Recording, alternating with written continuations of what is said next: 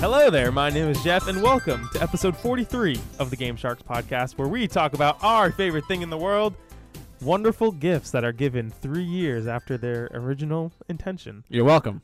Andrew, quick story. Andrew reached out to someone recently, or 3 years ago. It was 2 years. It was 2 years? Yeah. 2 years ago to, it was custom-made GameCube controller because... And it aged pretty poorly, but it was back when Ally was sponsored by Cloud9. So during a couple of tournaments, he used a Cloud9 branded controller. And so there was, I was like, that would be a perfect gift for Jeff because Jeff's favorite esports organization is Cloud9. It's true. So I reached out to the guy who did it because through some research, I figured out this is the guy who made that particular controller. And then everything seemed to be going fine. We were emailing back and forth. He sent me a mock-up for the controller, and then I paid him. And then he gave me very little updates about it, and eventually just stopped responding to me altogether. So then 2 years later, I reached out to another guy, and he was actually able to make it happen. Well, you told me after it's true. 2 years. Because hey, I did this. I paid the guy. I never got it. Because I was living in uncertainty because I didn't know, is he actually going to give it to me or not or what? Or can I still make it happen somehow? And then eventually I was just like, I need you to know how fucking ridiculous this is. Yeah. But he finally got it to me. Yes. I'll put up pictures on the Instagram. It's really, really sweet, and I'm excited. I don't know if you saw it when you walked in, Derek. I don't think I saw it. It's sitting right in front of the TV, so I'll put up a thing. But thank you very much for that gift, Andrew. Of course. I greatly appreciate it. A month past your birthday, but... 3 years in a month. 3 years in a month. And video games. Joining me this week is Derek. Hello. Andrew. Hey. And a very special guest, a returning guest, co-host of the What Did We Miss podcast, my brother, Matt. Hey, what's going on, Matt? Oh, hello. Thank you for joining us on this episode of the Game Sharks podcast. No problem. Excited to be here again. Yeah, so Matt is here for a very specific reason. The main topic of this episode is we're going to be talking about, is video games the future of storytelling in consumed media? Yeah. There was that quote that we talked about from Joseph Gordon-Levitt a while back that kind of sparked this idea, so we've been bouncing back and forth. And we finally got Matt on to come talk about it. Matt is a huge cinephile, loves movies, so I'm sure he's going to have some stuff to say about that topic as a whole. So we're going to get onto that a little bit later, but we're going to start with what we always start with, and that's emails. Our first email and only email is from OG Game Shark Jordan. I like how that's how you introduce him every time. Yeah. It's true. He was on the first 2 episodes? Or just the first one? The episode 0. Was he not on one after that? He was on 1. Yeah. 1 and 0. 1 and 0. Anyways, Jordan says, "What's up, Makos?" I don't know. Mako. Sure. Yeah, like a Mako shark. I think. Is this a shark? This can be Yeah. This can be because of Final Fantasy. interpreted multiple ways. It can either be the shark, the disc golf disc, or the energy from Final Fantasy. I have a strong feeling it's not the disc golf disc. You never know. Jordan says, "Love the last episode and all that spooky talk. I, for one, haven't always been the biggest fan of scary games, but as of late, Weak. I have been easing my way into it. My personal favorite as of late would have to be Resident Evil 2 Remake. It was the first game that, in that genre, oh man, it's happening. You can do it, Jeff. That I've fully beaten and collaborated with my cousin on both Claire and Leon stories and had a blast while doing it, with jump scares and close one moments galore. Another one that has piqued my interest has been Five Nights at Freddy's series, unironically. I know it is a game to meme a lot, but I just love the overall environment and premise, even if the story is a bit jumbled up and convoluted at times. I haven't really played a traditional FNAF game, Five Nights at Freddy's. FNAF, I believe, is often referred to. In a few years now. I more recently started playing the VR game with my friend, and it's definitely an immersive and horrifying experience, especially when you're up close and personal interacting with all of these massive animatronics. That's all I've got to say about that, though. For all the games I've been playing recently, I picked up where I left off on God of War, and it was phenomenal. The story, the visuals, the cutscenes, the fight mechanics, it was just a culmination of a beautiful game beginning to end, and I can't wait for Ragnarok. which is the sequel to God of War. Now that I finished that, to Jeff and Andrew's delight, mostly Jeff, I'm playing Final Fantasy VII Remake and continuing that, and that'll be my primary game to play until Miles Morales comes out. Wish me luck because I know it's a long one. See you later, Sharkinators. 3 shark emojis. Best wishes, Jordan. I'm just happy that he's playing games to completion. Yeah, that's cool. No question in there. Just realized, but I have a question in regards to the message. sure. Is go ahead. Five Nights at Freddy's referred to Freddy Krueger, and that's why it's scary because you're hanging out with Freddy Krueger? No, but that would be better. Doesn't that sound like a great idea for like some sort of spin-off of Nightmare on Elm Street, Five Nights at Freddy's? Hey, bitch. Isn't that the Rick and Morty? Oh, what's his name? Scary Terry. Well, yeah, but Scary Terry is a parody of Freddy. Yeah. Freddy Yeah. used to say bitch like all the time. The first time he said it was in the third Nightmare on Elm Street, where he pops out of a television and lifts a girl up and then says, "Welcome to primetime, bitch," and then shoves her into the television. And then her head is hanging out of the TV like 10 feet in the air. The TV's mounted on the wall. Yeah. Huh. Wouldn't that be a great video game? Yeah, that sounds Isn't- wonderful. Isn't that kind of the premise of? I don't know. Is it Dead by? There's like a game where you can play. I think Freddy Krueger's in the game. Dead by Daylight, And- right? yeah, and it's like There's like a bunch Jason's of them in it, there. and they're all like following. Like one person plays them, and then whoever the rest of you have clown to is escape. from Jigsaw, right? Is Yeah. there? Yeah, and you're like you're either playing as the movie villain. Yeah, it's like an or, asymmetrical. yeah, or game. like the the people four trying to idiot escape or whatever. teenagers. Yeah. Anyways, Five Nights at Freddy's is basically, imagine you're locked in a Chuck E. Cheese and the animatronic animals are possessed by the devil. Oh, that sounds like fun. Yeah.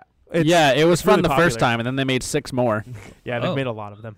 And second follow-up, I just got to say, it brings me great joy every week when you get ridiculed for reading, because I remember quite a while back you made fun of me for doing a terrible job of reading on an episode of my podcast, and the schadenfreude that I feel every week when you get ridiculed for being a terrible reader is it's pretty great. Yeah, it's a running gag here these days. I don't even try to hide it anymore. It's not worth it. Hey, man, it's part of what makes us human. I'm a numbers guy, not a letters guy. Do you ever read that's these letters beforehand or these emails beforehand, or do you always kind of wait to read them while you're recording? I skim them beforehand. You will pay for your insolence. Yeah. I still can't get over the fact that one time when I did send a message, you said predicted instead of predicated, which is what I wrote, and I'm really sore about that. Well, at least you came on to clear your name and in your language. All right, let's move on to our news for the week. First bit of news, something interesting and cool for Derek and I. Halo the Master Chief Collection is getting a free 4K 120 FPS upgrade for Xbox Series X and Xbox Series S. Yeah, that's pretty cool. That's super cool. It'll run better than I think it currently runs on my PC. Yeah, for sure. Happy for you guys. There's not a lot to talk about here except for the fact that this is really cool and exciting, as Derek and I are huge Halo fans. Derek, will you play through the entire Halo franchise with me and lead up to Halo Infinite Oh, yes, I will. in 4K And 120? I think I'll plan to do it on a Series X. I think I decided You doing today it? I'm going to get one. Yeah. Yo, let's So- go. Did you get a PS5 though? No, I haven't got No, he's getting Jin's I'm gonna PS5. get Jin's, Remember? hopefully. But there's still a chance. There's still a still chance. a small chance. Maybe Go to- I'll just go to wake up Burger at King. 6 a.m. or 4 a.m. and go wait in line somewhere only to find out. You mean all of them 4 are a.m. pre-ordered. 3 days ahead of time? I guess you could. I didn't even think about that, but I guess that's something you could probably still I don't know. do. That's the thing is I don't know. I don't know if are they all, taken and like you have to pre-order to stand in line, because that's how sometimes like game releases worked. Is like if you didn't pre-order, you didn't get to stand in line at midnight. Yeah. Huh.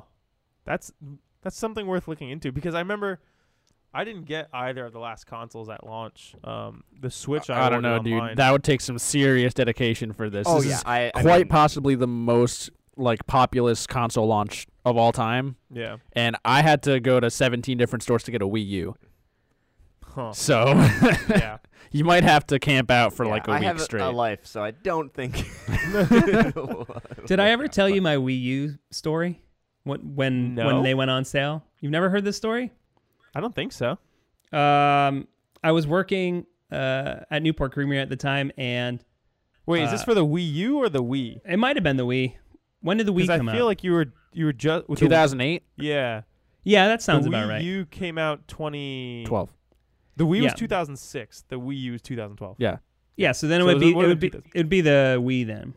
Yeah. So my friend Nate had waited in line at Walmart for me, and I got out of work I think around 11 o'clock, and it didn't go on sale till like I want to say like close to like 9 o'clock in the night or something like that. It was late, so we had to wait there all day, and the two of us were waiting in line, and there was this guy there, this heavyset guy with a cane, and he left. He just took off, and then he came back and went and started like pacing just back and forth from the line. And then as soon as the doors were about to open, he started waiting at the front of the line. So we had been there for hours at that time. And everyone in line was just like, hey, like this guy, like he wasn't here. Like, why is he up front? So they told the manager came out and said, hey, like you weren't here. You're going to have to go. Like, all these people have been waiting all day, and that means that person at the end, he's not going to be able to get a Wii because we only have so many. So finally, they had to get security to escort this guy out because he was just like, no, I'm going to wait in line. I had to leave. I was going to get donuts for everybody, but he wasn't. And I think maybe there was something wrong with him. He had some kind of some sort of disability, maybe. And then his mom showed up, and she's trying to get him to leave, and he's getting aggressive. So finally, like the manager came up, he's like, "You have to go, or we're going to call the police." And then he looked at the manager, he looked away for a second, looked back, and he took his cane and he swung at the manager's head. Whoa. And then the manager did like this Matrix move where it just barely missed him. And then a bunch of guys in line just lunged forward and started pounding the shit out of Holy crap. They didn't guy. try to restrain him. They tried to beat him up. Yeah, because they were angry with him for that's everything true. that was going down all day, and they probably took it too far. But then the cops showed up, and then they took him away in like a police car because he tried to assault the manager, and then we got our Wiis. End of story. Yes. And then you went and played Twilight After all that, Princess. if you didn't get a Wii, I think it would have been really sad. Whoa. It's crazy because you hear about those things on the internet, but you like never know someone who personally saw something like this. That's Right. that's crazy. That is pretty nuts. Yeah, it was pretty weird. So Derek, you just said that you're definitely going to get an Xbox Series X.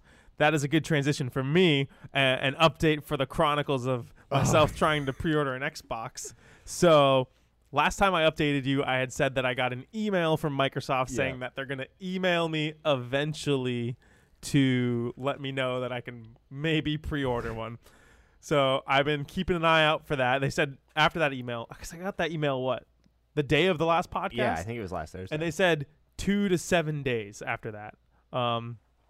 So since then, today, I got a text message from Citizens One that said, for information regarding Xbox All Access, tap here. So I did that. And it brings me to a page that said, good news, Jeffrey. Thank you for opening Citizen One line of credit for an Xbox All Access. We understand that you may not have been able to successfully complete your pre-order of the Xbox Series X or S. For a limited time, Microsoft Store has a number of Xbox Series X and S reserved. Please check your email for detailed instructions to complete your purchase by 12 p.m. Pacific time on October 24th. If you already completed your order, disregard this message. To which I replied, what? And went and checked my email and have yet to get an email from Microsoft with the link to actually pre-order it. So I have 24, or I have at 48 this point, hours. it'd be less than that Yeah. because Yeah. it's noon on Saturday. It's what did it say? It It didn't say 12 Pacific. So three- Yeah. So 3 on p.m.? Saturday. So 3 p.m. on Saturday to order this, but I haven't gotten the link yet. So is it? I guess then it's expected that you will get that link sometime before then, Hopefully. and like you're just at the end of the list. Maybe. I'm religiously checking my email. The last 2 emails that I've gotten from the Microsoft Store regarding this, one was sent at 5:02 p.m. and the other was sent at 7:52 p.m. and it's currently 6:39. So I'm thinking I might get an email sometime before the end of the night about it, All right. and then I will pre-order my Xbox and be happy with my life. Maybe we'll see what happens. But that is my current update on the chronicle of trying to pre-order an Xbox. All right, another piece of news. This one regarding the PS5. The fan used for cooling the system itself will be optimized in future online updates based on player data on how much specific games and specific sections of games are taxing the system itself. Yeah. It's pretty interesting. That's crazy. It's a little That's nuts. weird. It's one of the most futuristic things I've heard about these consoles. It's like something you would never think or expect them to do. Be like, oh yeah, we're gonna optimize the fan through patches. They're patching the fan. Yeah. Based on user data. And like they do that with the controllers technically, right? They can like patch controllers sometimes. Yeah, I don't know what but they do when they patch I've controllers. never heard of like patching systems like the fan. Yeah, it's like it's not an operating system. They're tweaking the internal components of your console through updates. Yeah, it must be connected through the CPU. Like there's either like a bus or something in there that it's connected to that holds obviously collects data. Yeah. And then transmits it back to them, and then they can go, okay, I guess that it makes sense because like the PlayStation 4 Pro fan runs like a jet engine the minute you turn on the console till the minute you turn it off. Very loud. And it definitely doesn't need to do that. So I'm like, it was probably like, okay, let's take that like this data we're collecting from gamers anyway and put it to use to something good, which is kind of nice. It's neat. That's kind of like Canon recently released new cameras, and they shoot 8K footage, and everyone was super excited, like, oh my god, these are brand new digital cameras, and they shoot this great footage, and everyone's like, this is too good to be true. And then all of a sudden, once people started getting their hands on them, they learned that they overheat really quickly. And some people were even saying like, oh, like the 8K feature is really unusable, especially in like, in the middle of the summer, which the camera was released in, that it kind of like, it maxes out at like 15, 20 minutes tops. And people were like, oh, this is unusable for professional work. But then they released a firmware update, which kind of ease things up a bit on their restrictions for when it overheats, because I don't think they're actually overheating. I think there is a point where they are overheating, but I think they put limitations on it on purpose in order to prevent it from getting to that point. So they programmed a threshold saying like, if we notice that it gets to this temperature, we're going to shut it down, as opposed to it getting to a temperature where it fails. Correct. Yeah. Because I heard some people say like, oh, I put it in the fridge after it overheated, and I pulled it out and it still said, no, you still need to wait like an hour for the camera to cool down, even though they said that it felt like it was cooled down. So I think it's also like, it's not just an actual heating fan thing. I think it's also like, based off of the limitations of the technology and the electronics. So like it can't actually shoot 8K the way you want it to shoot 8K because it has those restrictions. So maybe the system is similar in that way, where it's just like, oh, we don't know exactly how much this is exerting it, so we're going to figure it out after the fact, and we can fix it. Yeah, especially because as of right now, there's only a single game coming out on the PlayStation when it launches that is a PlayStation 5 exclusive. It's the only place you can play is a PlayStation 5. So a lot of these games aren't taxing the system to anywhere near maximum capacity yet. So probably as more and more powerful and taxing games come out, they're going to collect the data and see, hey, maybe we need to crank the fan up on this, or maybe Bugsnax doesn't need the fan running at all. Yeah, right. Stuff like that, Still really cool stuff. It's just funny how like these companies are just like, look at what our new things can do, but they can't quite do those things. Yeah, for sure. Especially like something like 8K, it's like just starting out. So like the early adopters and the first instances of products that can do this kind of stuff always have flaws in them that got to get worked out. I know a lot of people, like my buddy Willis, he's not buying a PS5 at launch. He's like, I'm going to wait for the first wave of them to get out and like figure out what's wrong with them, and then I'll get the next one when they solve the issues. That's just how some people operate. But we are all suckers here and buy it immediately. Well, I don't think there are any problems with the original PlayStation 4 at launch. I don't think so. I don't think there were any PS4 issues. There were, I think, some issues with the Xbox One, but it was like very little. I think it was, and it might have been heat related. But it's not like the PS3 and the 360 were like half of them at launch were faulty and like died within a year or something like that. You learn a lot in the last decade. Yeah. All right, let's move on and talk about Minecraft. Steve, Super Smash Brothers. Rip. Ripperoni, Steve's Meat. Matt, I don't know how much you follow the Super Smash Brothers scene. I'm gonna post this. I follow your podcast. There you go. So I'm going to, in the podcast talk channel, I'm going to post a link to this article that we're about to talk about because you have to see this image.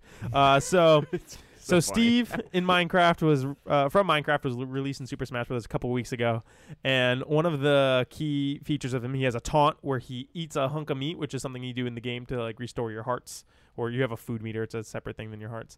But anyways, one of his victory screens would be him eating meat, and then he would put his hand down, and he would just be standing there. And let's just say that the meat looks quite phallic. If I had to describe it in my own words, it looks like a giant throbbing cock. So they took the liberty of patching that out in the most recent patch. They did a patch update to fix a bunch of bugs with Steve because he's a very weird character. They had to do a lot of changes to the systems within the game itself. So a lot of weird bugs popped up. With millions of people playing the game, they were finally able to kind of find some of these bugs, work them out. And in the meantime, noticed that this got pretty popular, and we're like, yeah, maybe we should remove this. So now what happens in the victory screen is he eats the meat, and then when he puts his arm down, the meat disappears. There's not much to say here, except for it's just funny. Yeah. It will live on forever. There's a lot of stuff going on about Twitter about like people being like, oh, Steve's Meat 2020 to 2020, rest in peace. You got a gender transplant. There's a nice Avengers, like Avenge the Fallen, and it's a picture of the meat. On sale soon are Switches that have not had their copy of Smash Bros. Has not been patched, so Steve's Meat is still in the game. I'm sure there will be at least 2 people who don't update it specifically so they can keep Steve's Meat. I don't think I've updated it yet. All right, and you can still play. You just can't play online without the update, right? Yeah, pretty much. So you save that Switch for like 10 years, man. It'll be worth nothing. That's true. All right, moving on from that dumb, quick story, we're going to move on to our last story. There wasn't a ton this week, obviously. This was announced today. Fire Emblem, Shadow Dragon, and the Blade of Light. Yes. So Nintendo put out a video today, and it started out really cool. It was 2 dudes playing Melee, 2 kids Smash Melee. And I didn't watch the video. Oh, it's so cool. Really? It's Roy fighting Marth, and they're like, oh, man, this is why I don't play as this character. Who is this character anyways? And the other kid's like, you don't know who Marth is? And he like starts talking about Marth, the hero of light who fought the Shadow Dragon. And like, basically they're just announcing that you're going to be able to buy the original Fire Emblem, which is the game that Marth is from, on the Switch, which is super cool. And it's getting, for the first time ever, translated to English officially by Nintendo. Really? Yeah. That's fun. And that's, so like, yeah, it's cool. There are 3. That's the big thing here is everyone's like, if they can do it for the first Fire Emblem game, there's no reason they can't do it for Mother 3 now. And now all like the Mother 3 conspiracy theorists out there are losing their minds because they think that this is a sign that Nintendo's willing to translate a game into that has English. Never been translated. They thought it wasn't going to ever happen, so now that fire is being. I mean, stoked. it might be a different case here because Fire Emblem has exploded in popularity in the States in the last few years. That is very, very true. Whereas we haven't had a new Mother game since Mother 3 in 2006. Yes, that is true. It did get all of those people very excited though. There's a small chance. So this game is you can buy it on the eShop. I think I saw there's like a super crazy Yeah, like collector's physical edition. collector's Yeah. edition that comes with Yeah. an NES cartridge and stuff. I don't know if it's like an actual working NES cartridge or just a decorative one. The game online or just to buy it online digitally is $6. Yeah. I'm a little Okay. I'm a I was gonna little say. sad that this isn't just included in the Nintendo online subscription. Yeah. 'Cause it is an NES game. It sounds from the trailer. It sounds like they added some features that don't exist in to make it more Modern friendly. Yeah, because I wonder if this is one of those ones that We added well, some extra frames to the start menu. Give us $20. Yeah, like it doesn't. Yeah, you can rewind to like specific turns. You can like speed up battles. You can speed battles up. You can specifically speed up your enemies. Yeah, there's a lot of little quality of life things they did to make it more playable Yeah. in 2020. Mhm. And I'm wondering if they couldn't put it in that like a localized. Like it sounds like they had to like rebuild some of the game from the ground up. Yeah. Whereas most of the stuff, like they didn't localize Puyo Puyo Tetris in this NES version. It's in Japanese, and you have to play it in Japanese. That's if true. You want to play it, and so yeah, I wonder if there were some limitations because they probably had to dig up the source code and make some modifications. Yeah, that's Part a of good me point. wishes that they just did a full remake of it and like did it in the Three Houses art style, which is obviously a long shot. Yeah. But I was looking at some of the character art for the game, and original Marth looks whack. Oh yeah, I have a picture here. He looks like I don't even know how to describe It's like it. the most. it's- what decade did that come out? The 80s. Yeah, it is Late the 80s. 80s. Yeah, that's Yeah. the most It's like 80s 80s picture Saturday you could morning ever cartoon. show. Right, he looks like he Um, should be in Thundercat. Yeah. I mean, a lot of Marth's I do up get some smash, the one where Thundercat. he points his sword straight up in the air. That's called the Thundercats in the Smash community. Is it? Like, Oh, there's a in lot of his up moments. smash? Yeah, I mean, Marth's up smash in Melee specifically is his worst smash probably. And so whenever people do go for combos with it, it's stylish as hell, and the commentators will often scream, Thundercats! So I guess the only question that remains is anyone going to get this? I might. When does it come out? December 4th. Maybe. Yeah, I feel like I could pick it up, play it. Even if I don't play through all of it, it'd be fun to play the original because I love the Fire Emblem games. Yeah. Mhm. Tactics RPGs are some of my favorite games ever. So it'd be really cool to kind of play the origins of original. that that's like genre. I don't know if there were many tactical RPGs before Fire Emblem. When was the first Fire Emblem in the States released? It would be on the Game Boy Advance. 2003? Yeah, I want to say 2003. It's the one that has Lyn in it, right? Yes. Yeah. So what? This was originally released in 88, I want to say. Late 80s. Yeah. So we went almost 15 years before we got Fire Emblem in the United States. I wonder if there were some tactics games that came out in like the late '90s, like Final Fantasy Tactics, Mhm. Tactics was that Tactics like, Ogre? Yeah, so I wonder if maybe that's what convinced Nintendo to say, "Hey, these games are doing well. Maybe we should bring our kind of version of it over." I think it was also Marth and Roy being in Smash. That was a big part of That it too. yeah, that too. Yeah, because almost everybody I know who knows these characters Knows them from learned them Smash. because of Super Smash Bros. Yeah. I didn't know half of the Smash roster before I played Smash. It's true. I had no idea who Samus was in the N64. Mm-hmm. I had Captain no, Falcon I or didn't know Ness. Captain Falcon, Ness, What? even some of the like Star Fox Yeah. characters. Yeah, well, my first console that I remember was the N64, and there was no Metroid on the N64. There was no Earthbound on the N64. There was an F-Zero on the N64, but we Mhm. didn't have that game. Nope. So yeah, I missed Super Metroid. I missed Earthbound, so I wouldn't have known those characters. All right, that is all I have for news. I guess we can move right on to what we've been playing lately. We'll start with you, Matt. What video games have you been playing lately? I'm actually playing a few. Okay, what do you got? I am playing a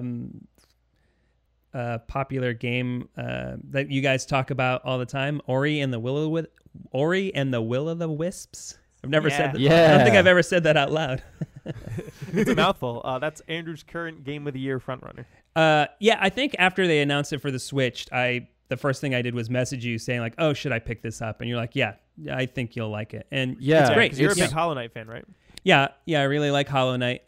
It's very similar. It's practically the same This- in a lot of yeah, ways. They steal a lot. Yeah. I think Ori's big strengths in comparison to Hollow Knight is the movement. I like to compare the movement in that Ori game to like the Spider-Man video games. You're kind of like jumping and it's very fluid and slinging around. Where Hollow Knight, you don't have as It's more rigid. yeah, you don't have Yeah. such a fluid big movement range as you do Yeah. in Ori. I maybe like I think they both look great. I think I slightly prefer Hollow Knight with its kind of pen and ink style. Maybe it's a little more bold and graphic. But they both look great. The music's fun. It's pretty fun so far. I had to put it down because we're covering a game for our show, so I started playing that, and that's called Kentucky Route Zero. Oh, okay. Have you heard of that this? game. I heard that good a things. lot, Yeah. I have Yeah. not heard of it. It came out. I want to say 2000. I think it was last year. No. It No, it came originally out came out in 2013 ago. in chapters. Yeah. So they okay. they'd They release quarterly, chapters right? every once in a while, and the whole thing together came out pretty recently. It's on the Okay. Switch. It's like an Maybe that's what I'm thinking updated of, point and the click Switch game with a real sense of design. That's what's pretty great about it. And I don't want to get into it too much because we're obviously going to talk about it on my show. And there's also stuff about it that I feel is applicable to our conversation later. But it's interesting. I'm like, it's split into chapters, and I'm in the third chapter.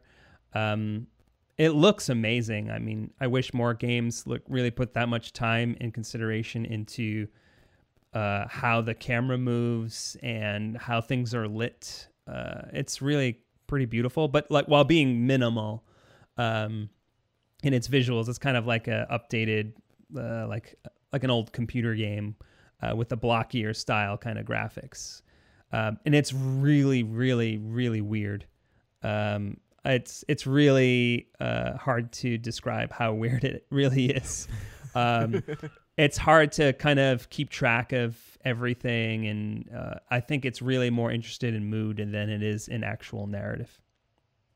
Knowing my general taste in video games, No, is this something you'd recommend for me? no, No, not at all.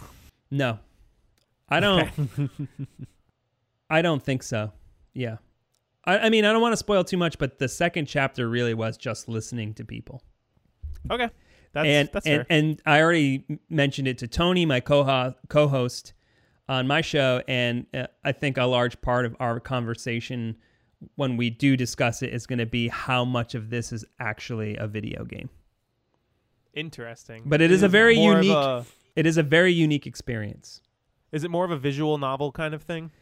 Yes and no. You're still kind of like have a map and like you learn where things are on the map and you have to drive on the map and then go talk to people and you have to make choices while you're talking to people. But oftentimes the choices feel less of like, this will lead me this way and this will lead me another way, and more of just like, I have no idea which way either of these choices are going to lead me. Did you ever play Oxenfree? No, but I know you had mentioned that to me in the past. I have it kind of written down, so it could be similar. I'm not. I'd have to play it, but it is another point and click game, right? Yeah. Yeah. Any other games you've been playing? I was playing the Link's Awakening remake. Is that what it was that came out relatively recently? Which is a lot of fun. I was playing that on the Switch again. Like that's the only system I have. And it looks great. I played it when it came out. So it's kind of like, a little bit of nostalgia there. It plays well. It kind of looks like Animal Crossing in some ways, the update. I've sort of was following along a guide while playing because I really had no interest in figuring everything out on my own. But I had started playing it, and then Meg kind of monopolized the Switch for Animal Crossing. So, As she does. yeah, so I kind of stopped playing for a while, and then when Ori came out, I was just like, I switched to Ori. So I will have to get back to it. So I have to beat Kentucky Route Zero for my show, then I'll go back to Ori, and then I'll go and finish Link. So Cool. So I have played 3 games. Is one of them Hades? One of them is not Hades. Damn it. So I guess I'll start with I started playing Just Cause 3. Oh. Okay. It was one of the ones in my backlog, and I decided to I'll try something a little different because it's a very mindless game of just running around shooting and exploding things. Yeah. I really liked this. The second one was kind of like a hidden gem that like it felt like it kind of went under the radar, and then one day went on sale on Steam and just exploded. I think I got it for free on Steam, and I've never installed it. Yeah, it's a unique take on like the Grand Theft Auto style game where like the entire purpose of it is just to like blow up everything. But you have like a grappling hook and a parachute, and you can just grapple and parachute everywhere around the island, and it's pretty cool. You feel a lot like Spider-Man. To use that again. Okay. I've been just diving into that. It's fun, but it's also like just not a well-tuned game. Like driving feels really terrible. Flying a helicopter is very difficult sometimes. It's just like not a well-oiled machine, but it's like fun when you're like kind of just mindlessly playing it and blowing stuff up, and there's helicopters all around you, and it's fun. And then last week I mentioned the bet between Dante and I. Yep. So we have dove like headfirst. It's all I've been playing basically. This was Just Cause was my break from Dark Souls 3 or Dark Souls 1. Okay. So I'm done. You beat beat it Dark already? Souls? Yeah. How many Wow. hours? 25 hours and 44 minutes. All right. And you played that much in a week? Yeah. I Played looked a at lot my this week. file, and my final time was like 39 hours. Okay. So So you're out. Well, I uh, restarted it. so Did Yeah. nice. Nuts. I'm playing a pyromancer this time. Okay. That's interesting. I've never played magic classes or style in Dark Souls. I don't Yeah, I even wanted know to how try it it. works. Yeah, I struggled a little bit to figure it out. So Dante also finished. I think he finished earlier this morning, and he was at 30 hours and 6 minutes or something like that. So I have a good 5-hour lead Oh, wow. going into Dark Souls 2. Okay. So It's more like a 2-year 5-hour lead. so I dove into started that. Dante does have the advantage there because he's completed the whole game before, and I have never really even played it. But you can already kind of tell, like, okay, this was their second real venture into this like style of game, and it's definitely the animations are cleaner. It's a little nicer looking. They do make some like weird decisions. Like early on in the game, it's a lot harder than the first one is early on. Your like healing is like super limited. And then they also introduce this mechanic where whenever you die, your maximum health pool goes down.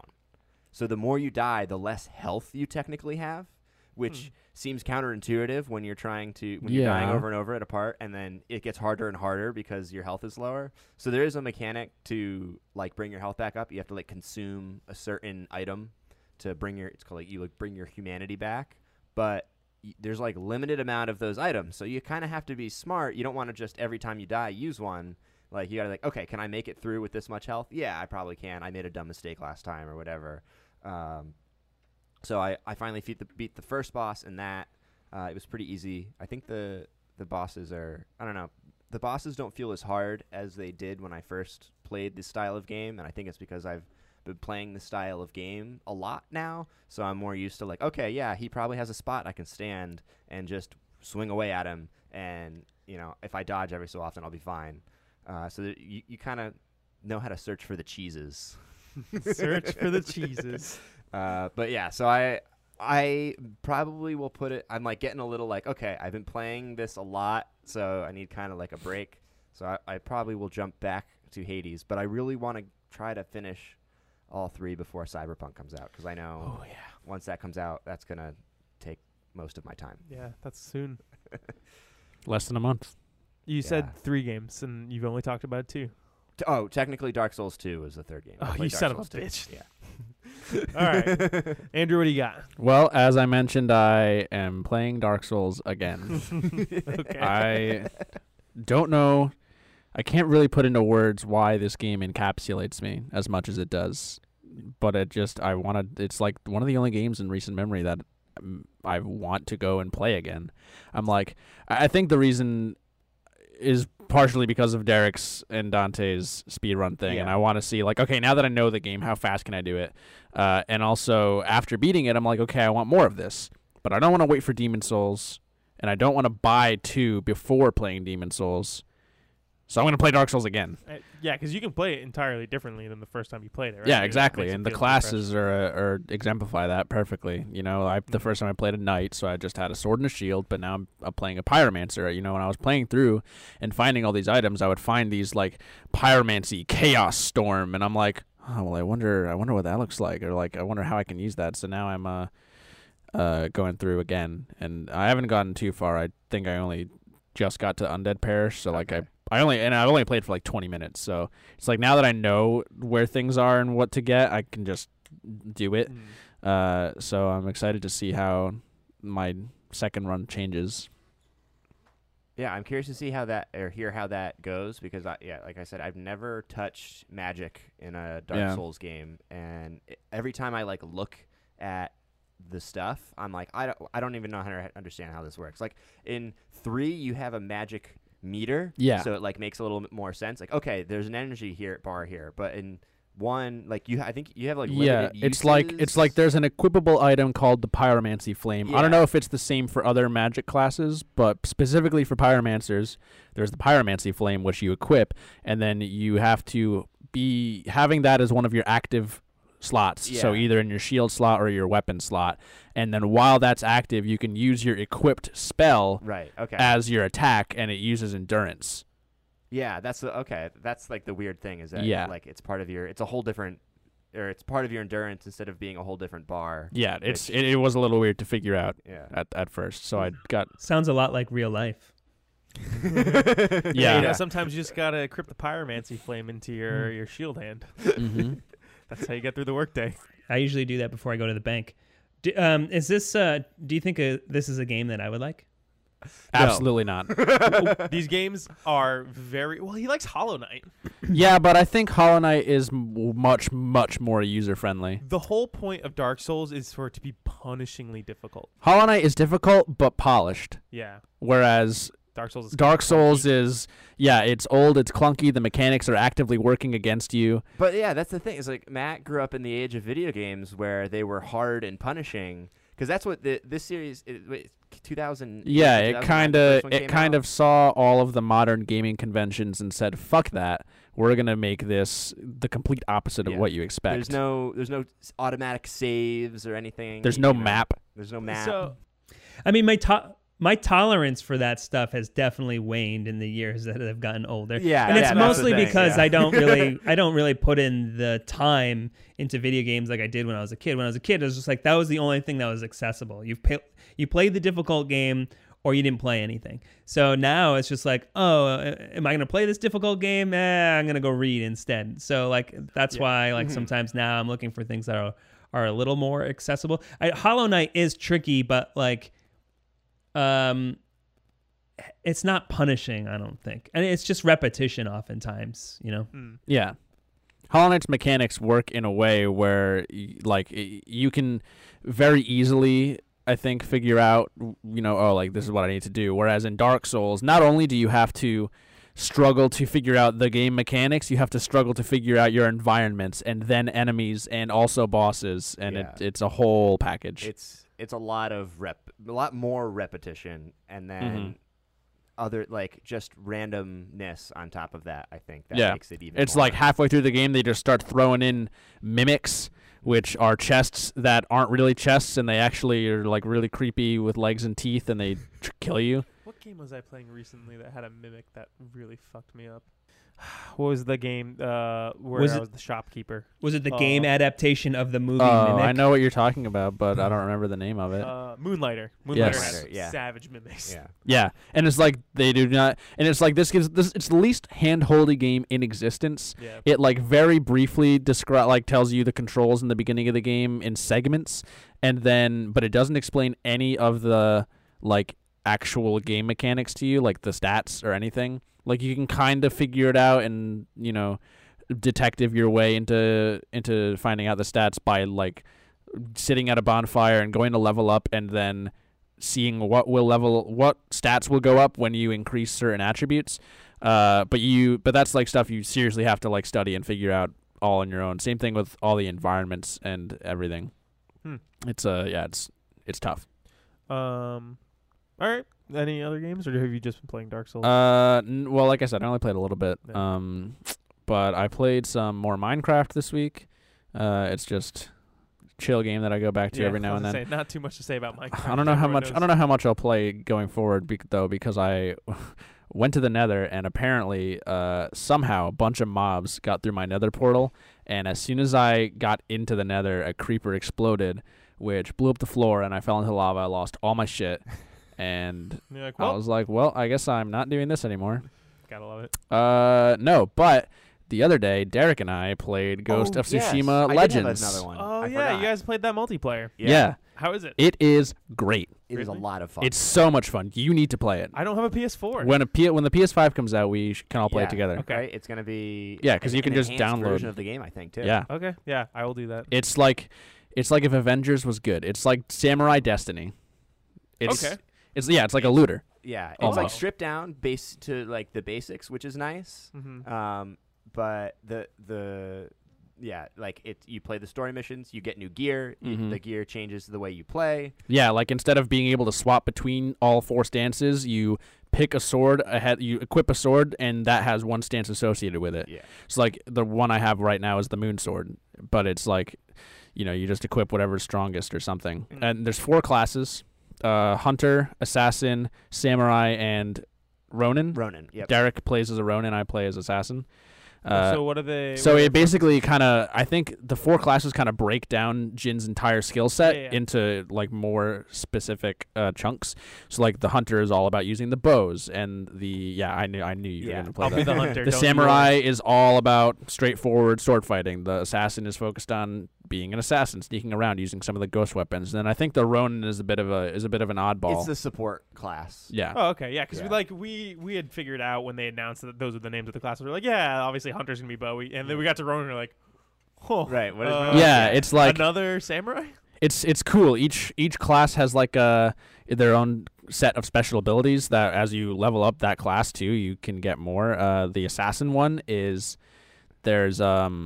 it's like a teleport ability almost. You can ambush, quote unquote, enemies from a distance away, and Yeah. walls, ground, it doesn't matter. matter. If an enemy is within a distance of you, then you can teleport to them. So there was one moment when I was like on a cliff 80 feet away from Derek, and I teleported next to him and killed someone. Yeah, I was like, all of a sudden he's like flashing across. I'm like, what the hell is he doing?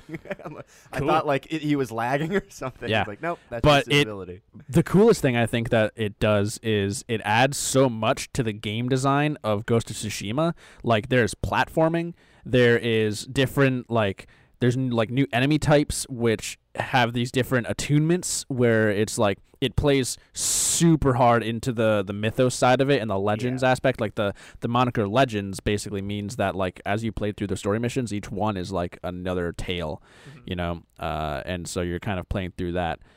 And so in one of them it says like, oh, there's the tale of like the 3 brother gods, Okami, Amaterasu, Tsukiyomi, and Susanoo, and it's like you can get the storm attunement, and there are certain enemies that are glowing like green. The storm attunement is green, and so when you get that attunement on your sword, you deal more damage to those enemies. And you also have to use those attunements to solve puzzles, or not really puzzles, but Very video gamey. Yeah. It's very, very video game. And that's how when you have that kind of design, like it's designed to.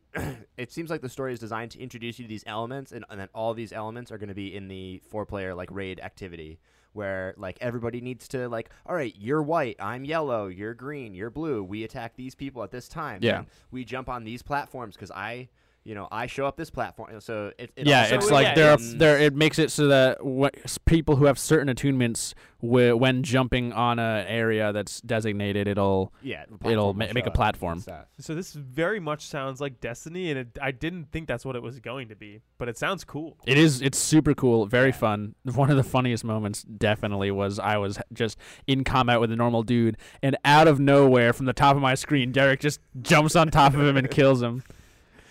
So does this push it farther up on your favorite games of all time list, Eric? Absolutely. I feel like it does because I don't this is a cool addition, and I don't know. I guess it's the fact that this was just a free thing they made and put out. Yeah, it's I really hope that they do more with it. I don't They'll keep supporting it? Yeah, I don't Well, here's the thing too, Derek, is we've barely scratched the surface. Right. We only played 5 story missions. There's 2 other modes that we haven't even touched. I actually played a little bit of the survival You did play mode. the survival? It's such a different game with one person though. That's the other cool thing about it, is that it makes up for the fact that this game would be way too easy with 2 or more people by just bumping the difficulty and throwing new challenges at you. And so Derek and I, by the 5th mission or so, we're starting to struggle a little bit. Yeah. There's no Get a little healing. There's no self-healing like in the game. There's healing drums scattered around that you have to hit. And it balances the game a lot, because if you could just heal endlessly, then it'd be way too easy. The Ronin eventually gets, one of his skills is you get a heal. For yourself or for your allies, or both? I think first it might be self, and then later on you get a heal, and then because the Ronin special ability is a automatic revive or whatever. And then as you level up, you get special things added to that where it heals you and it heals your teammates, and then it does damage to anyone in the circle, and then you get a second ability that's instead of, you have a dog that comes out, which kind of is it's useless. like a speared animal kind of. The AI isn't great, but you get a healing aura or whatever, like the drums. So eventually, if you have a Ronin in your party at a higher level, you're gonna have a heal kind of always available, because the cooldowns are pretty low. Yeah. Man, I gotta play this. Yeah, it's really fun. Cool. I played the survival mode, and it's tough with one person, so I definitely want to try it with 2 to 4. It's basically Call of Duty Zombies with samurai. That sounds And it's so awesome. The aesthetic is still really cool. There's so many. The way that you travel between levels is these big torii gates, and the particle effects on them are just so neat. And then they bring you through these trippy hallways, and it's all neat. It's all narrated by Uncle Iroh. Oh, that's really cool. Yeah. The second Uncle Iroh? Yeah, Derek is I playing in didn't know, Japanese, 'cause so he doesn't my get Japanese he settings didn't are still on. Oh. get to hear it. But yeah, it's the same guy who voices Uncle Iroh. And everything is narrated. It's you'll get a kill, and the narration will go the ghost took down the enemies. That's obviously a much watered down version of what he actually says, but it's stuff like that. And it's so cool that to be playing out the tale in real time. Yeah. It's everything about it's super neat. And then they're gonna add raids. I believe they announced today they're starting on the 30th. Oh, it's gonna start on the 30th. Mhm. Okay. So they're giving the players a week Yeah. and a Yeah, half it's to like level Friday. up. You have to be level 100 gear score or something like that. Yeah. And I think we're 20. through halfway through the story, and we're 20. So there's Damn. there's different difficulty levels that add modifiers, you can only die twice, you can't die at all, and stuff like that. So yeah. It's already your current game of the year. Does it push it further up your game of the year list? For sure. Damn. Mine It's too. yeah. I think it pushed it into my favorites of all time.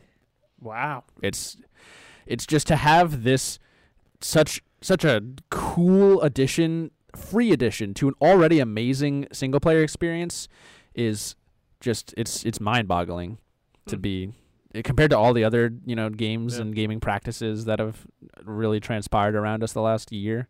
I will definitely have to check it out. Yeah, Yeah. I was saying to Andrew, it's crazy how they were able to do this for free, and it feels great and plays great, and then Avengers It's was a better big than game Avengers. that couldn't do it. Yeah. Mm-hmm.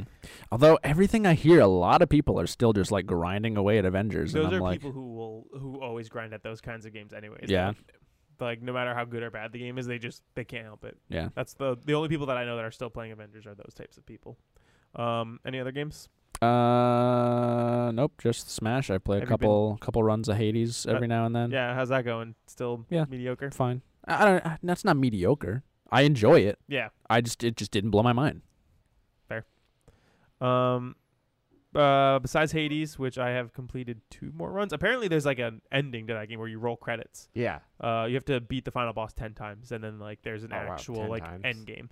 And then you get hell mode or something like that? Or Well, there you always get- is hell mode. Yeah, you right? get the. Oh yeah, I started in hell mode.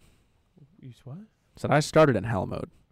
I don't know what hell mode is, but I know It there's, basically like adds heat to you. Yeah, like yeah, you yeah, always yeah. have 5 heat or something.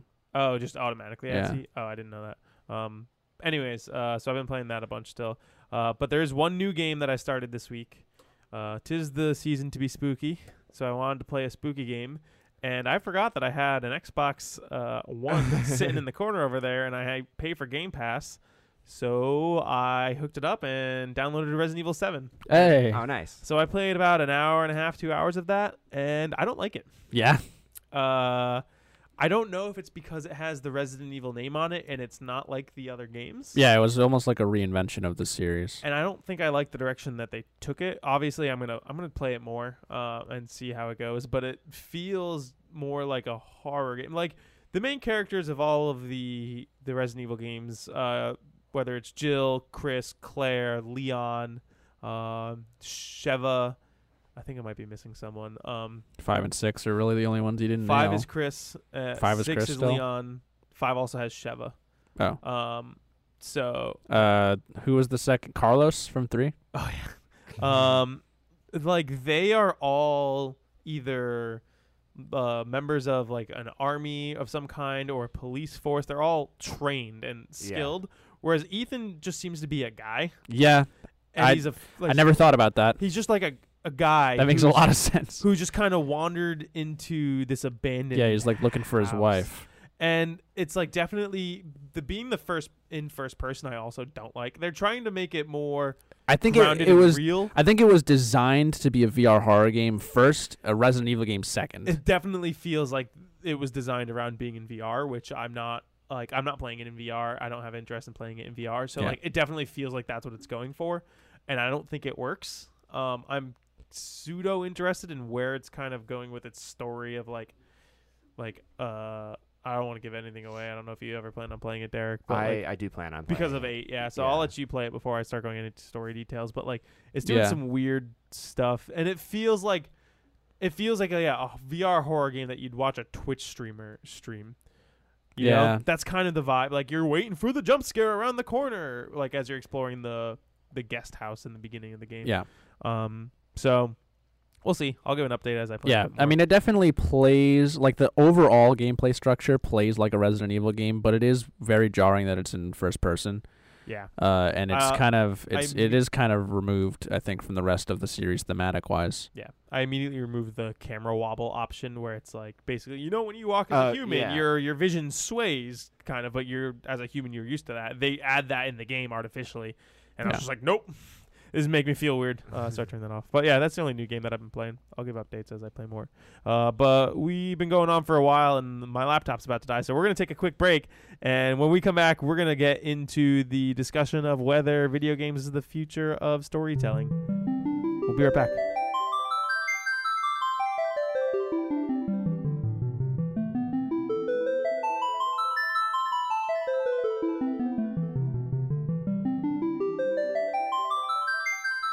Okay, we have returned, and we're going to discuss whether or not video games is the future of media storytelling. Yeah? What?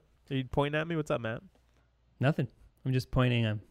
You're just pointing at me? I thought you were like, I have something to say about this No. segment.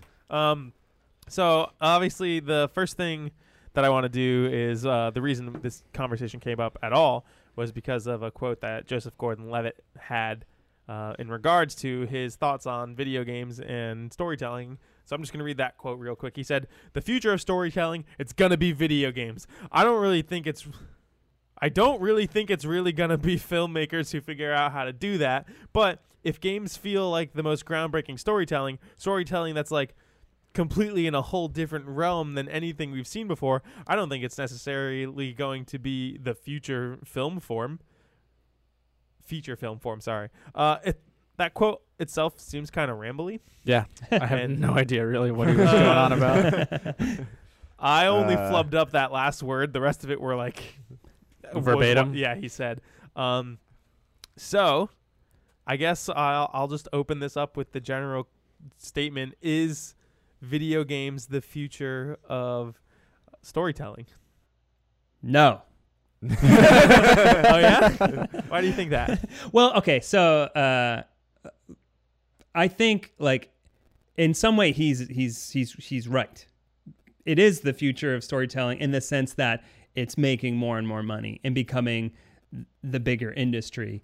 The movie industry is in a state of flux. So their theaters are in danger of going away completely because of COVID. But even before that, there was this kind of rush or fixation on IP and things like, Disney was obviously a big part of this by buying out lots of other big companies, and they're focusing on Marvel and Star Wars and all their Disney princess stuff. And now they've also just recently announced that they're going to be focusing mostly on their streaming content. So that doesn't mean this stuff is going away. It doesn't mean movies are going away, but it is changing completely. And even I think I read either yesterday or today, Netflix said, "Hey everybody, more people watched Enola Holmes than Endgame," which is a load of horse shit. But I watched Enola Holmes. What is Enola Holmes? It's a movie starring Millie Bobby Brown where she's the younger sister of Sherlock in Minecraft. Yeah. Yep. No, I have It heard of was that. pretty not great, but I for some reason really like Millie Bobby Brown and also very much like Sherlock. So I was like, I'll watch this. Anyways, continue. But there's no transparency there for any of these streaming services to say actually how many people are watching things. So, and they've even admitted up front that like we count viewership of people watching like the first 10 minutes of something and shutting it off. We count that as a view. Yeah. So we don't know definitively what's happening there. So the whole industry is in flux, but we do know how many copies of Spider-Man Miles Morales is going to be sold. And we do know how many copies of a PlayStation 5 pre-order there are. We know these numbers. And so I think in that regard, yes, the future is video games because that's what's sort of driving the industry right now. But when it comes to narratively, I think that almost misses the point because to me, when it comes to any form of entertainment, whether it's music or movies or TV or video games, I want that thing to be the best example of that thing.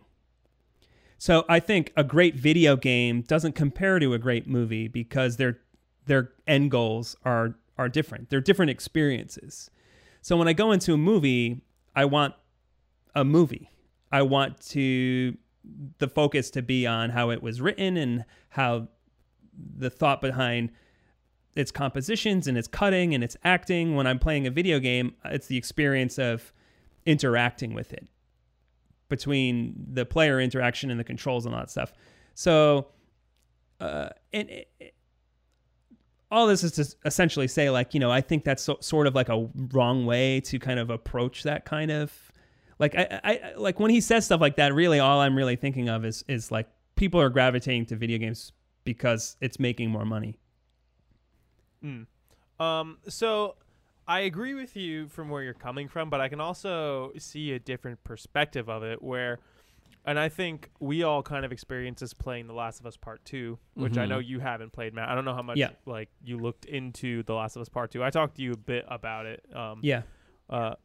And I think there are aspects of video games that allow you to feel things that you wouldn't feel story-wise if you just watched it. For example, when we were playing The Last of Us Part 2, and spoilers for The Last of Us Part 2 for anyone out there listening who hasn't played it yet and doesn't want to know what happens in it. But obviously, a big part of that game is, half of that game is you are playing as Abby, who is basically Ellie's antagonist. Yeah, basically the game. main antagonist. And it does the thing where it's like, everyone is someone else's villain, but like you get to see like Abby's not so bad. She just did this one bad thing to this person. Anyways, the point being, you get to a point where you're playing as Abby and you have to fight Ellie, like halfway through the game. Or no, that's like It's three-quarters of the way. it's like almost at the end. I would say Yeah. 85%. And there's something about participating in the action of you are playing as this character who, for the first half of this game, you saw as like a villain. There was no redeeming this character. And then you spent a whole bunch of time getting to like this character. And then you are forced to fight the original character that you played that you've always liked from the previous game and the first half of this game. And like I've heard stories of people who put the controller down and just said, I don't want to do it. I don't want to fight Ellie. But the story doesn't progress. Like if you were to watch a movie, you don't get to make that decision. Yeah, it's like it plays out in front of you. You don't have that moment to stop and think like, oh, I don't want this to happen. But with a video game, you can put it down and say, I'm not ready to do this. It's like in ways Well, it feels like you can be more mentally that's kind of silly in a way, because you can easily say like, this movie is pissing me off, I'm turning it off. It's the same kind of thing. I think what you're talking about is valid, and I think that's what makes that game great. But I think when I watch a movie, it's just a different experience. I think there are sensory elements to movies that don't exist necessarily in video games. And oftentimes in video games, narratively, they're borrowing quite liberally from film. So to me, the video game, the best part is the part when you are making, or when you're playing the character, you're controlling the character. But oftentimes video games, when they're doing cutscenes and whatnot, all that language is lifted directly from film. Oh yeah, and absolutely. I don't see really much distinction between those moments. And oftentimes, it's not exciting filmmaking in those portions of video games. But I mean, what you described is essentially the Star Wars prequels, where you have these two characters that you're rooting for, and then they start going against each other in the end. And that may not be a great example of it, but it's just the one that's off the top of my head. Yeah, it's a popular one that people. And will I know what you're understand. saying, like part of this, like, again, like, oh, you're assuming the controls. But I do think that part of video games is the illusion of choice. It's not actually choice. You're pressing buttons when you need to press buttons. You're completing a task, and then you're seeing the outcome after that. So there are games though where that isn't the case. Mm-hmm. Yes, There are exactly. games- And that's where the industry is kind of headed, and that's, I think, where it's interesting. And I do think that is a future for storytelling in general. I think film in a lot of ways has been limited because ever since Jaws and Star Wars, the industry has been chasing that, and it's been chasing IP and making things more accessible. And you have movies like Back to the Future that a lot of people argue has a perfect script and have been chasing that idea of what that is, where everything sort of is set up perfectly and has a payoff. Yet a lot of great cinema and a lot of foreign films are doing things that are completely different. So, and unfortunately, that's not necessarily popular anymore. And even in the 70s, you had director-driven movies, and that's sort of kind of gone the way of independent films. So there are certain things that are sensory, or certain types of cuts, or certain things that you see in like French New Wave films or Italian neorealism that are unique experiences that you're not able to replicate in video games. Does that make it better? No. And I do want to qualify that. I'm not saying film is better than video games. I'm just saying they're two unique experiences. And what I want from a video game is the things that make a video game great. But when I watch a movie, I want the things that make a movie singular. That's what I'm looking for. Yeah. I think a big part of it for me, and I agree with you. I'm not saying that movies are a greater format or video games are a greater format. We're more so just kind of exploring like The mediums. the mediums as a whole and what their potential is. There's a couple other examples that come to mind for me of moments where it's something that happened in a video game that I don't think could have been replicated. And like obviously gameplay mechanics is like not what we're talking about here because like Well, I think, and one of the things that I think makes video games such great kind of vessels for storytelling is when the gameplay reinforces the story, and I think the quintessential example of it is Celeste. I was about to bring up. I know you I were. was going to bring up is one of them was Celeste, and then Yeah. the other one I'll get to in a little bit. But yes, Yeah. 100%. I was going to talk about Celeste. So go for it if you want to talk. Well, I mean, it's just the fact that the entire structure of the game is built around the character's internal struggle. So, Madeline's desire and struggle with anxiety, and her journey to get over that anxiety is replicated by her struggle to climb the mountain and the player's struggle to climb the mountain. That game is hard because, and it's like, you're going to die thousands of times in that game.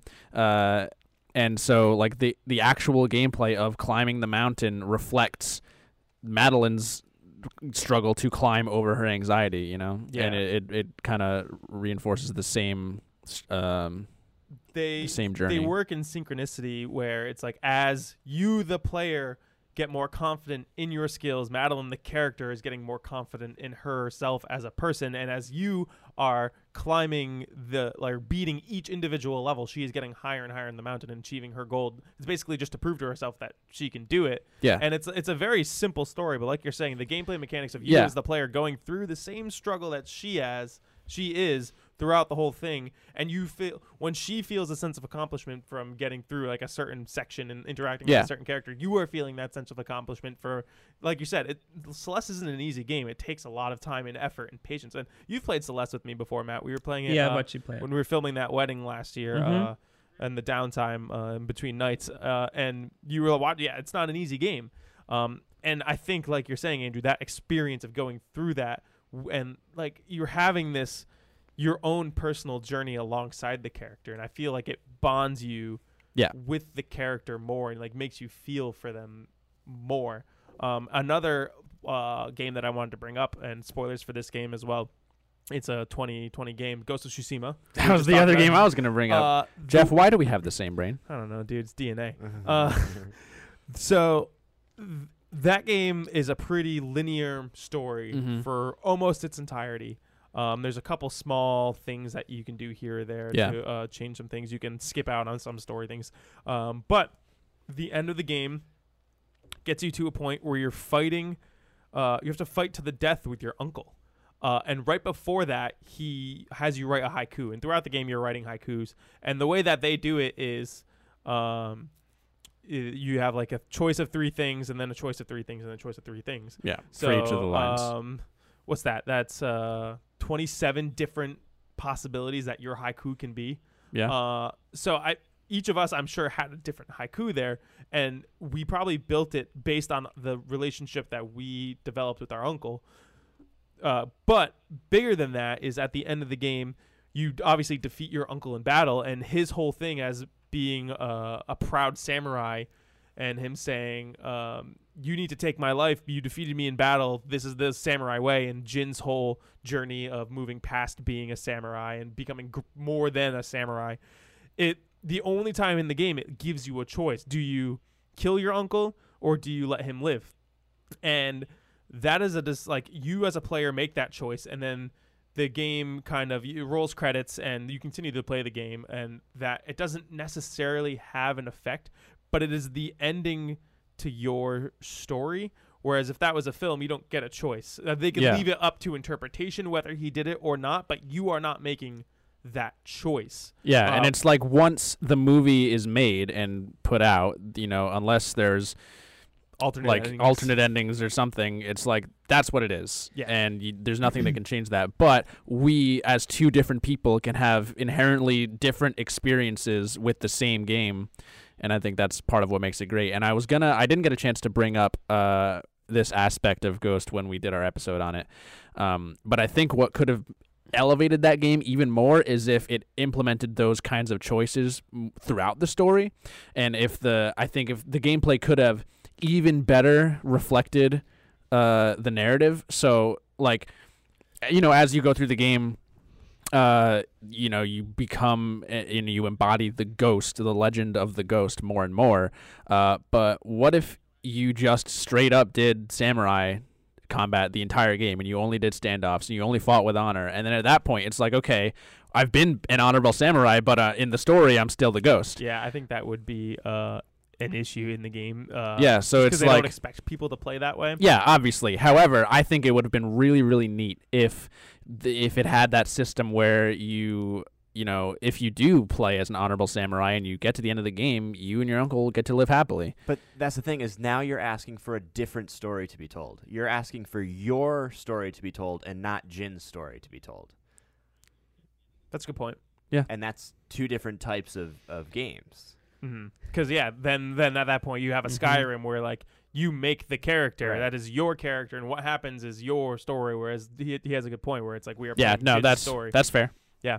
In every interview with the creators of that, they talk about how they want to replicate the experience of an Akira Kurosawa samurai movie. So it's unfair to say like that this is better because they're replicating something and giving you a choice at the end. And it's still a binary choice. It's this or this. It's not necessarily you as a person say like, you know what, I want choice B where I go and eat some ramen. And again, that's a different experience than what you'd get from movies. And I think oftentimes what I'm looking for, no matter what it is the personality of the people that are creating it. Because that's how you connect to other human beings. That's how you relate or find empathy. That's why art is so great, because you find you connect to other people through the choices that they make. So oftentimes when I'm watching a movie, I'm watching it because I want to know what that storyteller is going to do, not because I want to make that choice. That's what I find gratifying about all art, even video games, where it's about the design behind it, and you have all these artists and you see their personality coming through from the art. So when I watch an Akira Kurosawa movie, what I'm interested in isn't always samurai or the type of story he's telling. I'm interested in Akira Kurosawa. I'm interested in what he thinks and how he thinks, and that's how you connect. And that's what, that's why when I watch movies, I'm always interested in directors. I'm always looking for the director, and I go through director filmographies all the time. And this is why we talk about, Jeff, why you like Edgar Wright so much, because something about what Edgar Wright does connects to you. It's not necessarily like, yeah, Shaun of the Dead is fun and Scott Pilgrim versus the World is fun, but it's the way that he specifically tells those stories that makes it good. And I do think you're getting that in video games now too, especially with stuff like, your beloved Hollow Knight, where it is only 3 people working on it. So they're passionate about it, and every little bit of them is in there. And that's what I want from all art. So it isn't about like, this thing does this different, therefore it is better. It's just, this is different, and I embrace those differences, and that's why I like that medium. That's why I like all mediums. Yeah. I think a problem in video games with that is, aside from Hideo Kojima, you don't get individual personalities in video games. They're all companies, and there's no faces. It's very rare that you have like a singular face or like personality put in a game. There's usually teams of hundreds or sometimes thousands of people that all go into making a single game, and all of those names are lost, and you don't. Yeah. There's not a singular focus, I feel. Mm-hmm. Rarely, except in the case of like Hideo Kojima, is one person in charge. Is there someone like directing the game? And I think that's why Kojima's games connect with people, is because, or people are like big fans of his games, is because they want to hear this, like Matt is saying, the stories he wants to tell through these mediums. I like really enjoy his games simply with his name on it, because I think he has his own style, like a movie director.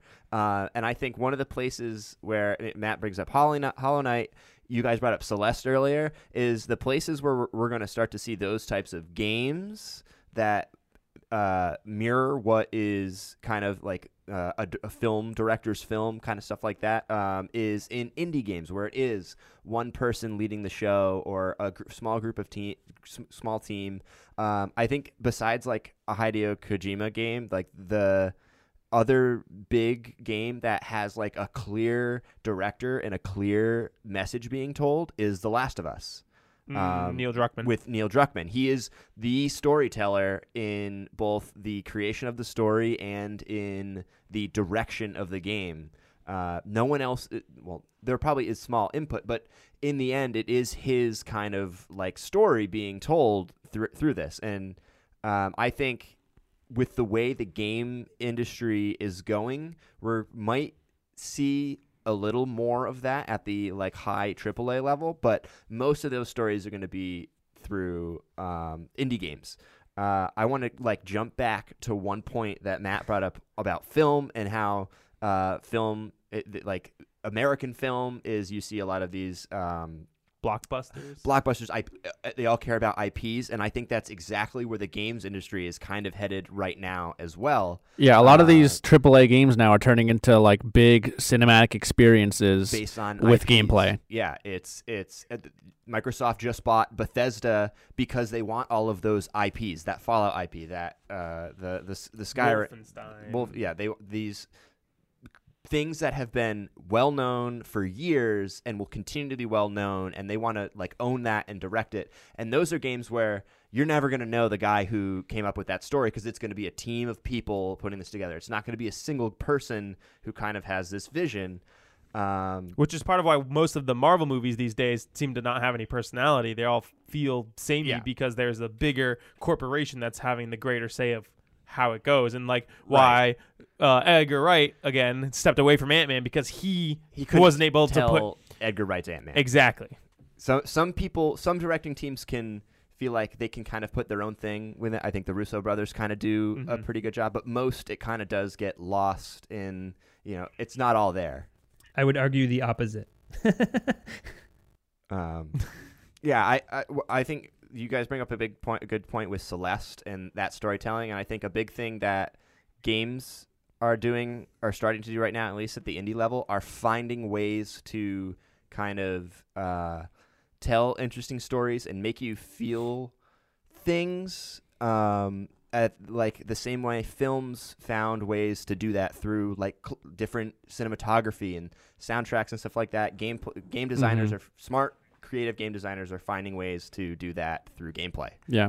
And without spoiling too much since it's in our hat, but Hyper Light Drifter is really cool in the way it tells its story, as there's no dialogue whatsoever.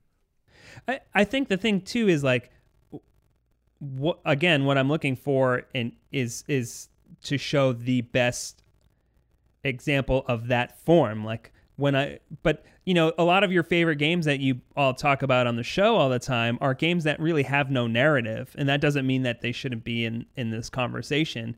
But like Smash Brothers, the only narrative that exists is really through esports or through the characters in their other games.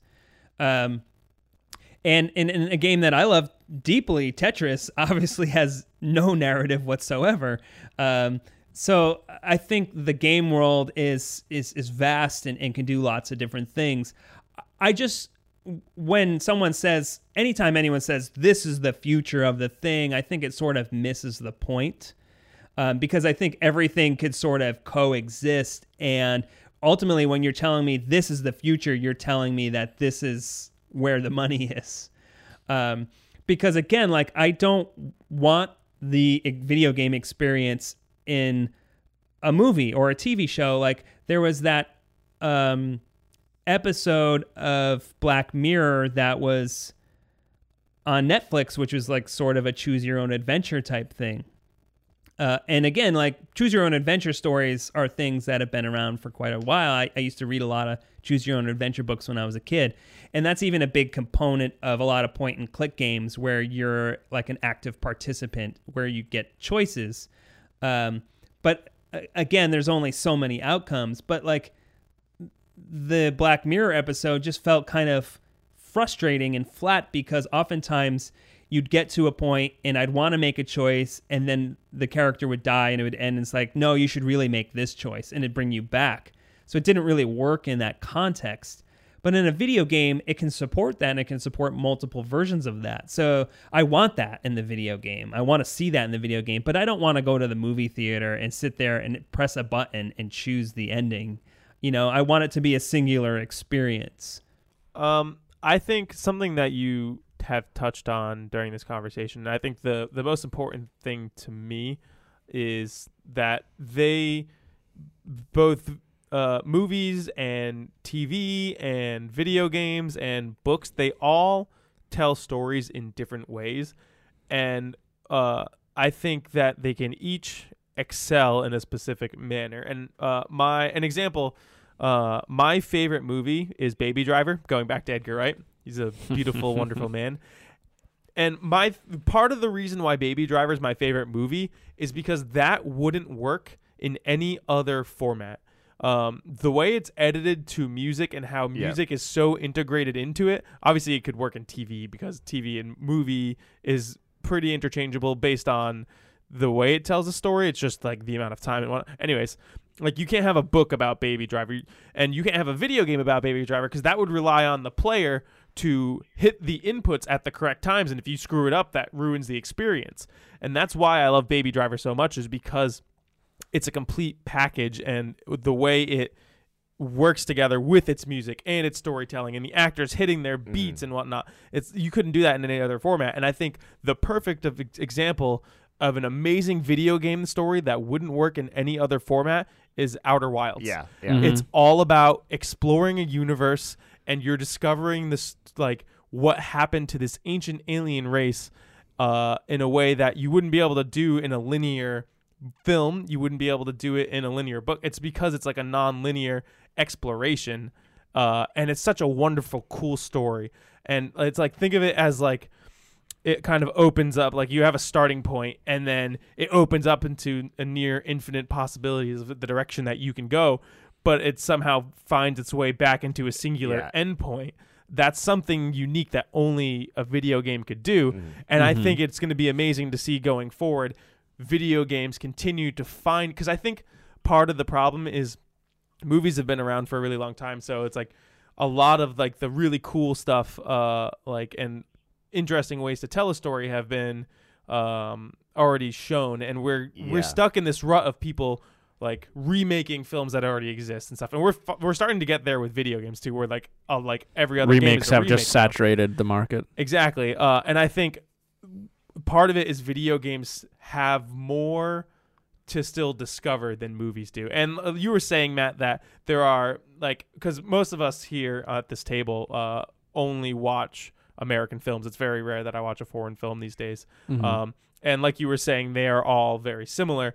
Whereas like you were saying that foreign films are starting to do cooler, newer things. And I've heard amazing things about Parasite and that it kind of fucks with your expectations on what you think it's going to be. And I've wanted to watch it, and I haven't gotten around to it yet. Well, I mean, Parasite is just doing a modern version of Hitchcock, and it's telling a story that politically feels potent for right now. I think, you mentioned Baby Driver. That's only a few years old, and that's, while not doing new things necessarily, he's refining things that you've seen before to tell something specifically interesting that was interesting to Edgar Wright. There's a movie I watched this year. It's on Netflix. It's called Dick Johnson is Dead. And it cannot exist in any other format. And it's a documentary about this cinematographer, and her father has dementia. He's still in the early stages when the documentary starts. And she kind of convinces him that, like, let's stage your death, and let's do a bunch of different deaths for you. So they film these things, from simple things from him falling down the stairs to moments of him getting hit by an air conditioner that had fell out of an apartment and landed on his head. But in between this, it also shows like this version of him experiencing heaven where his dead wife is, and all these celebrities are there, and it's sort of surreal the way it's filmed in super slow motion, and it's, you know, Dick Johnson is there with all these people with these big cardboard cutout masks, and it's a strange moment, but it's for him to experience this sort of like, you know, this thing, like, I'm not going to experience this. And in the end of the movie, they stage his funeral and he gets to watch it. And all these things work in the context of this movie in particular because he is such an affable person. You really fall for him throughout the movie, and it's a very specific experience to him. But through that, even though it's very specific to these people, it's still super relatable because obviously, you know, Jeff, our grandmother has dementia. And it's not the same story. It's not the same thing that's happening, but you could still find that empathy through there. You could still find that connection. And it's a beautiful movie that can't really exist in any other form.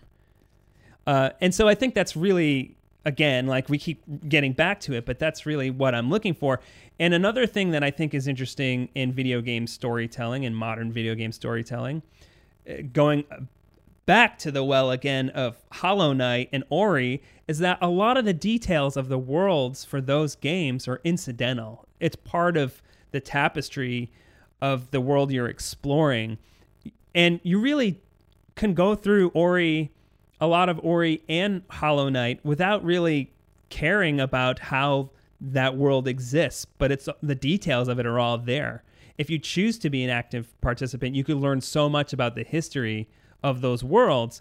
But if you just want to play the game and get through the objectives, you don't really need to know that much about the story. And I think that's a new fascinating, that's an interesting way for video games to tell stories as well.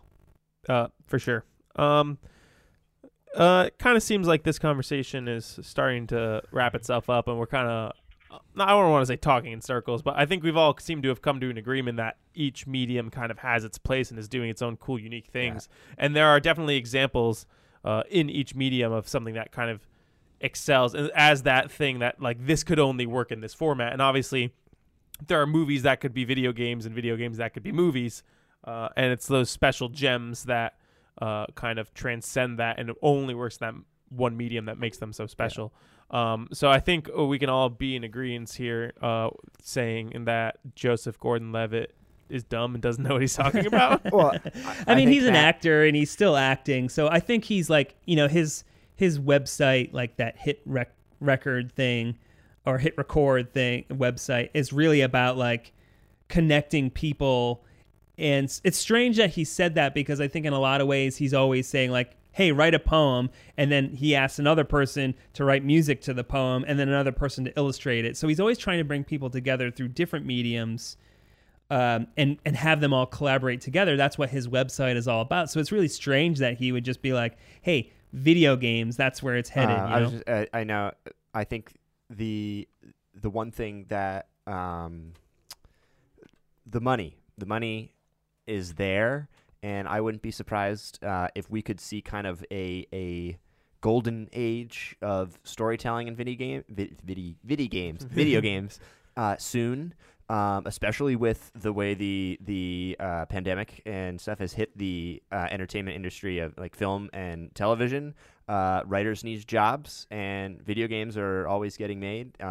Talented, you know, the talent could shift, something like that. I don't know. We saw you can make video games remotely, whereas movies, it's much. We saw it happened with television in the 2000s. Yeah. Television suddenly, starting with like stuff like The Sopranos and stuff, had really good writing and was comparable to movies. And maybe we could see that with video games, because I think that's the one area that video games are lacking is quality writing. Writing isn't always there. There are good writers, but it's not always there, and good actors, but still they're voice actors, so we could see maybe that in the future, and that could be kind of where video games are the future in that aspect, whereas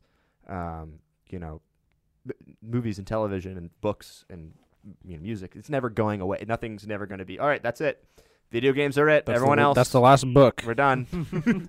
But what happened with television in general is like you had mentioned, like, oh, the golden age of television after shows like Sopranos and The Wire, and then Breaking Bad and Mad Men. There's like this massive like rush to make as much stuff as possible, and what had happened is now everything is replicating those specific shows instead of trying to do new things like those shows did. So there's a potential for that to happen in the video game industry as well, where people start chasing the dragon's tail, saying like, hey, it worked for this game, we need to do this thing. So that is like a tricky kind of field to navigate. But you see that with every industry where it's always like, hey, this is the new thing, let's chase this thing. There's just so much TV now, and even movies. There's so many movies. But even video games, like I log onto Switch and it's just like, I'm gonna look through like the popular stuff, and I'm like, I don't know, like an eighth, I don't know, like a quarter of this stuff. Like there's so much stuff in there. But the stuff that has the most money pushed behind it is the thing that gets talked about the most, unfortunately. So it's about like shows like yours where there's a platform for trying to say like, hey, this is an interesting thing that not a lot of people are talking about. So let's go in this direction. And that's where you're going to find innovation in storytelling in the video game industry. So, Matt, is there any like final things you want to say about this topic as a whole, or do you think we kind of summed it all up pretty well in this last hour? No, I think we did a pretty good job of making the case, you know. You see it happen often, like when something becomes popular. Like I notice this a lot with comic books where it's borrowing from movies. And I don't want my comic books to visually be like movies where they're framed like movies, super widescreen. I want my comic books to be comic books.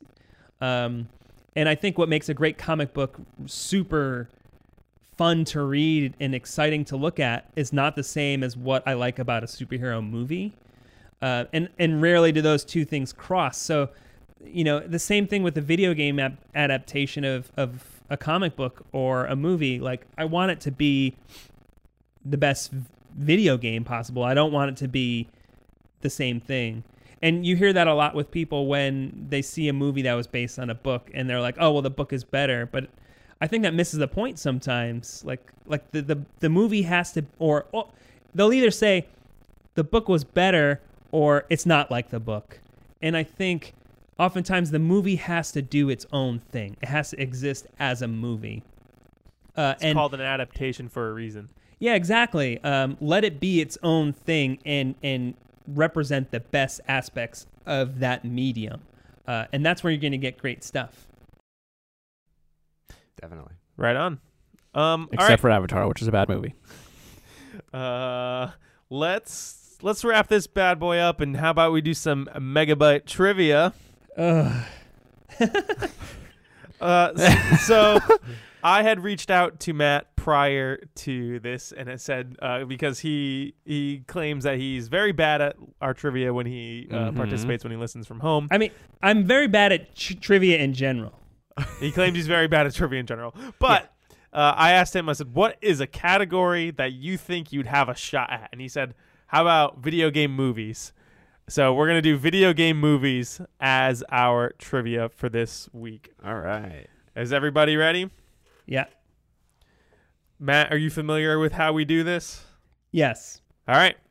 Here we go. Question number 1. Who was the lead actor in the Assassin's Creed movie? I see some typing thumbs over here. That seems like you guys know the answer. Matt, we're going to have you go first on this one. Who was the lead actor in the Assassin's Creed movie? That's Michael Fassbender. Derek? Michael Fassbender. Michael Fassbender. That is correct. Everybody gets 1 point. I would not have known that if I didn't see that earlier today. Did you actually watch the movie? No, I didn't watch the movie. Oh, no. okay. I was reading like an article about video game movies, and Oh, that's funny. Assassin's Creed came up. That's funny. All right, question number 2. Mila Jovovich played Alice in the Resident Evil movie franchise. What upcoming video game movie is she also going to have a lead role in? Repeat her name? Mila Jovovich. It's a movie. I believe it was supposed to come out this year, but got delayed. Yeah, it got delayed till next along year, with I think. everything. No, it's coming out. Is it coming out this year still? Yeah, in December. or scheduled to at least. Yeah.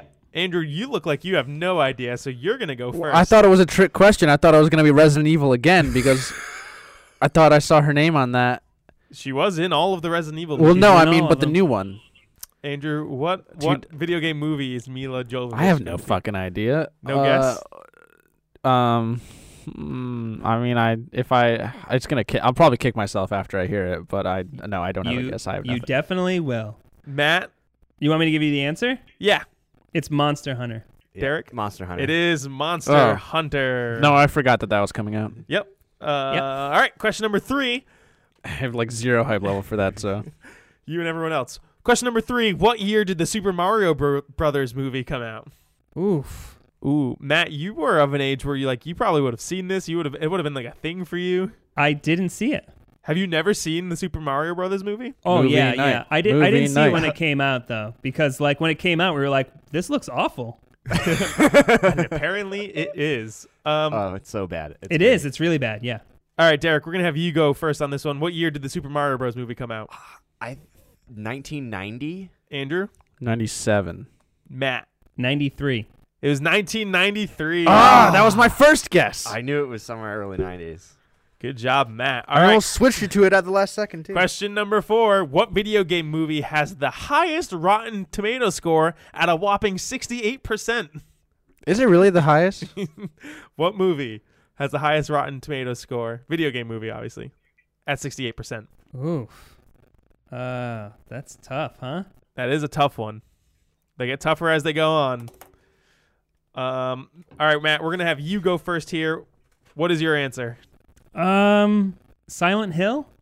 Andrew? Detective Pikachu. Derek? Sonic the Hedgehog? It is Detective Pikachu. I thought Sonic Detective the Hedgehog was Pikachu. above it. As soon as he said that, I Sonic knew it. the Hedgehog is the highest grossing video Highest game grossing, film. Okay. And I didn't No. know whether that played into its critics. I will Question also number state for 5. the record. I will also state for the record that Silent Hill is better than Detective Pikachu. I've never seen Silent Hill. Question number 5. What video game movie made the most money in the worldwide box office? Why are you staring at me like that? I don't know. Is it because I just said it, or is it a trick question? Are you trying to spook me? I don't know. We'll see. All right. What video game movie made the most money in the worldwide box office? Worldwide?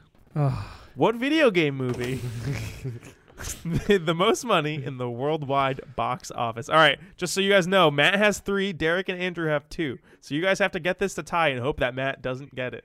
We're going to I don't have know. Derek go first. Derek, Sonic the Hedgehog. Sonic. Matt, I feel like it's definitely not Sonic, though. I'm gonna say Resident Evil. the answer is Warcraft. That movie Interesting. was a hit in China. Really? Yeah, That that was movie big, was really big in so- I China. forgot that was a movie. Yeah, honestly, I forgot like 90% of the video game movies that exist. All right, and that makes Matt the winner with 3 points. Congratulations, Matt. That's a first. Yay! We'll do the tiebreaker question just for fun. How much money did the Warcraft movie make? 900 million. I don't know the metrics for this, No so way. I'll say 600 million. 400 million. It's 439 million. Ooh. So, and I think you only said 400 because Matt said something before you. No. Oh, that didn't influence you at all? All right, I assumed it would have. Matt, thank you very much for coming on and talking about this. I think it was a real fun conversation. Next Technical time- hiccups aside. Next time come in person so that doesn't happen. Yeah, well, Maybe I next time just there won't I was be a just at pandemic. 3 weddings this past weekend, and so I saw like well over 100 people. So I'm just playing things extra safe for you guys. Yep, that's fine. I appreciate you playing it safe. Matt, tell our listeners where they can find you and your podcast. You could find us everywhere you get your podcasts. It's called What Did We Miss? You could find us on Twitter and Instagram at What Did We Miss? If you want to send us an email or send me an email and tell me that I'm an asshole because of my movie opinions, you could send it to whatdidwemiss@gmail.com. Very cool. All right. Well, I guess this wraps up this episode of the Game Sharks podcast. Maybe next time you come on, we'll also have on Tony. That would be nice. Yeah, we be need to fun, bring yeah. Tony on, yeah. We absolutely do. Maybe when his boys are a little older, We're a little farther away from a pandemic.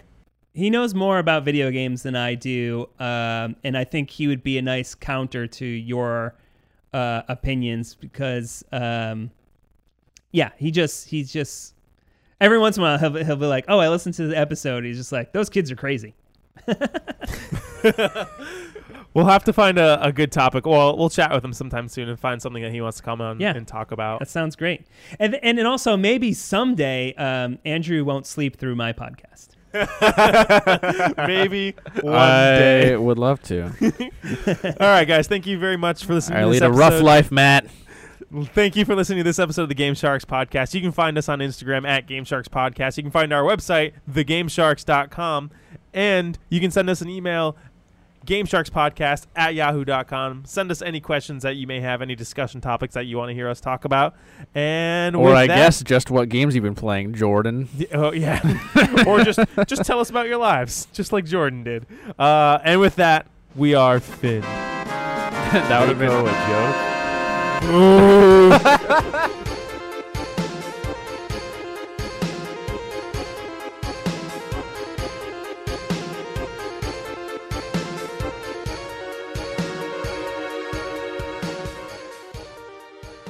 Shark you later.